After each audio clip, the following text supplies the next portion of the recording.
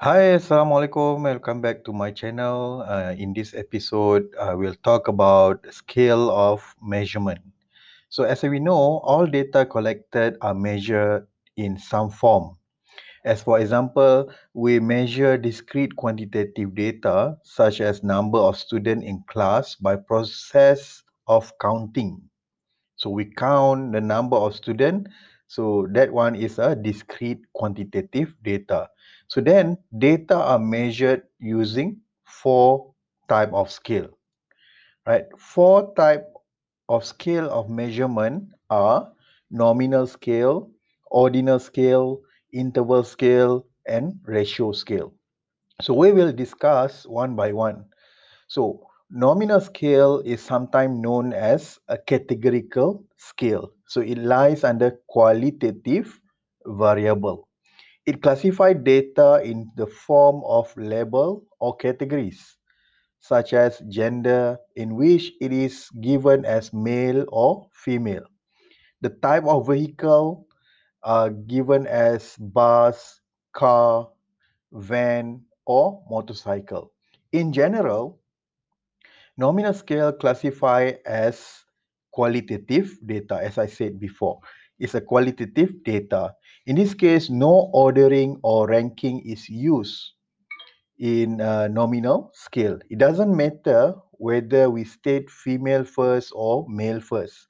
Other example of nominal scale are marital status, type of occupation, and the brand of watch.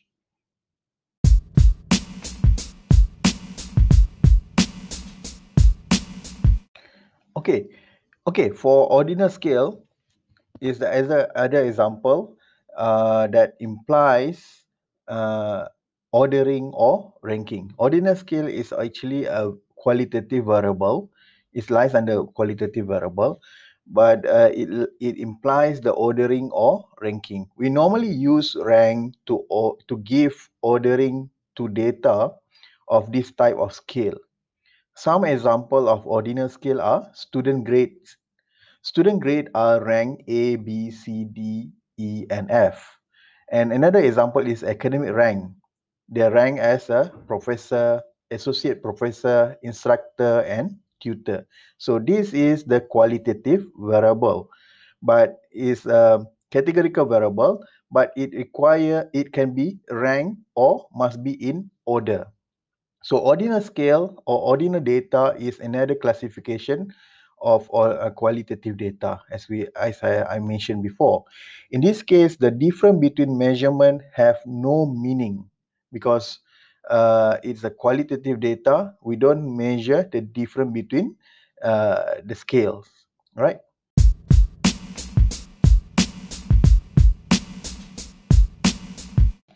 Okay, now let's look at the scale under quantitative data. Under quantitative data, we have interval scale.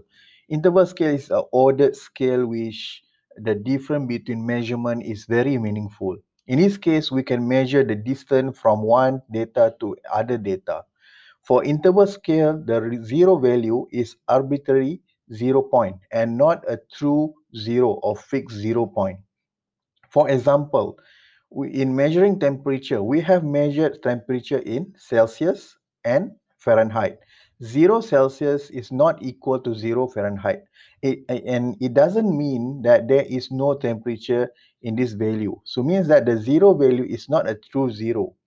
In fact, we have the conversion. Fahrenheit is equal to 9/5 Celsius plus 32.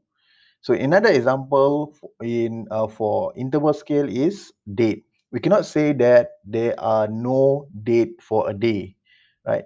So means that the zero value is not a true zero. So in interval scale, we can interpret the distance between value of data. For example, the difference in temperature between 20 Celsius and 10 Celsius is 10 Celsius. Right? However, we cannot say that 20 Celsius is twice hotter than 10 Celsius. So the reason for this there is no true 0 point. So the interval scales classify as a quantitative data.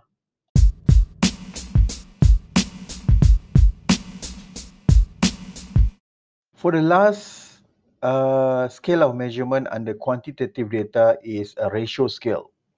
So ratio scale is also an ordered scale with a meaningful difference between measurement.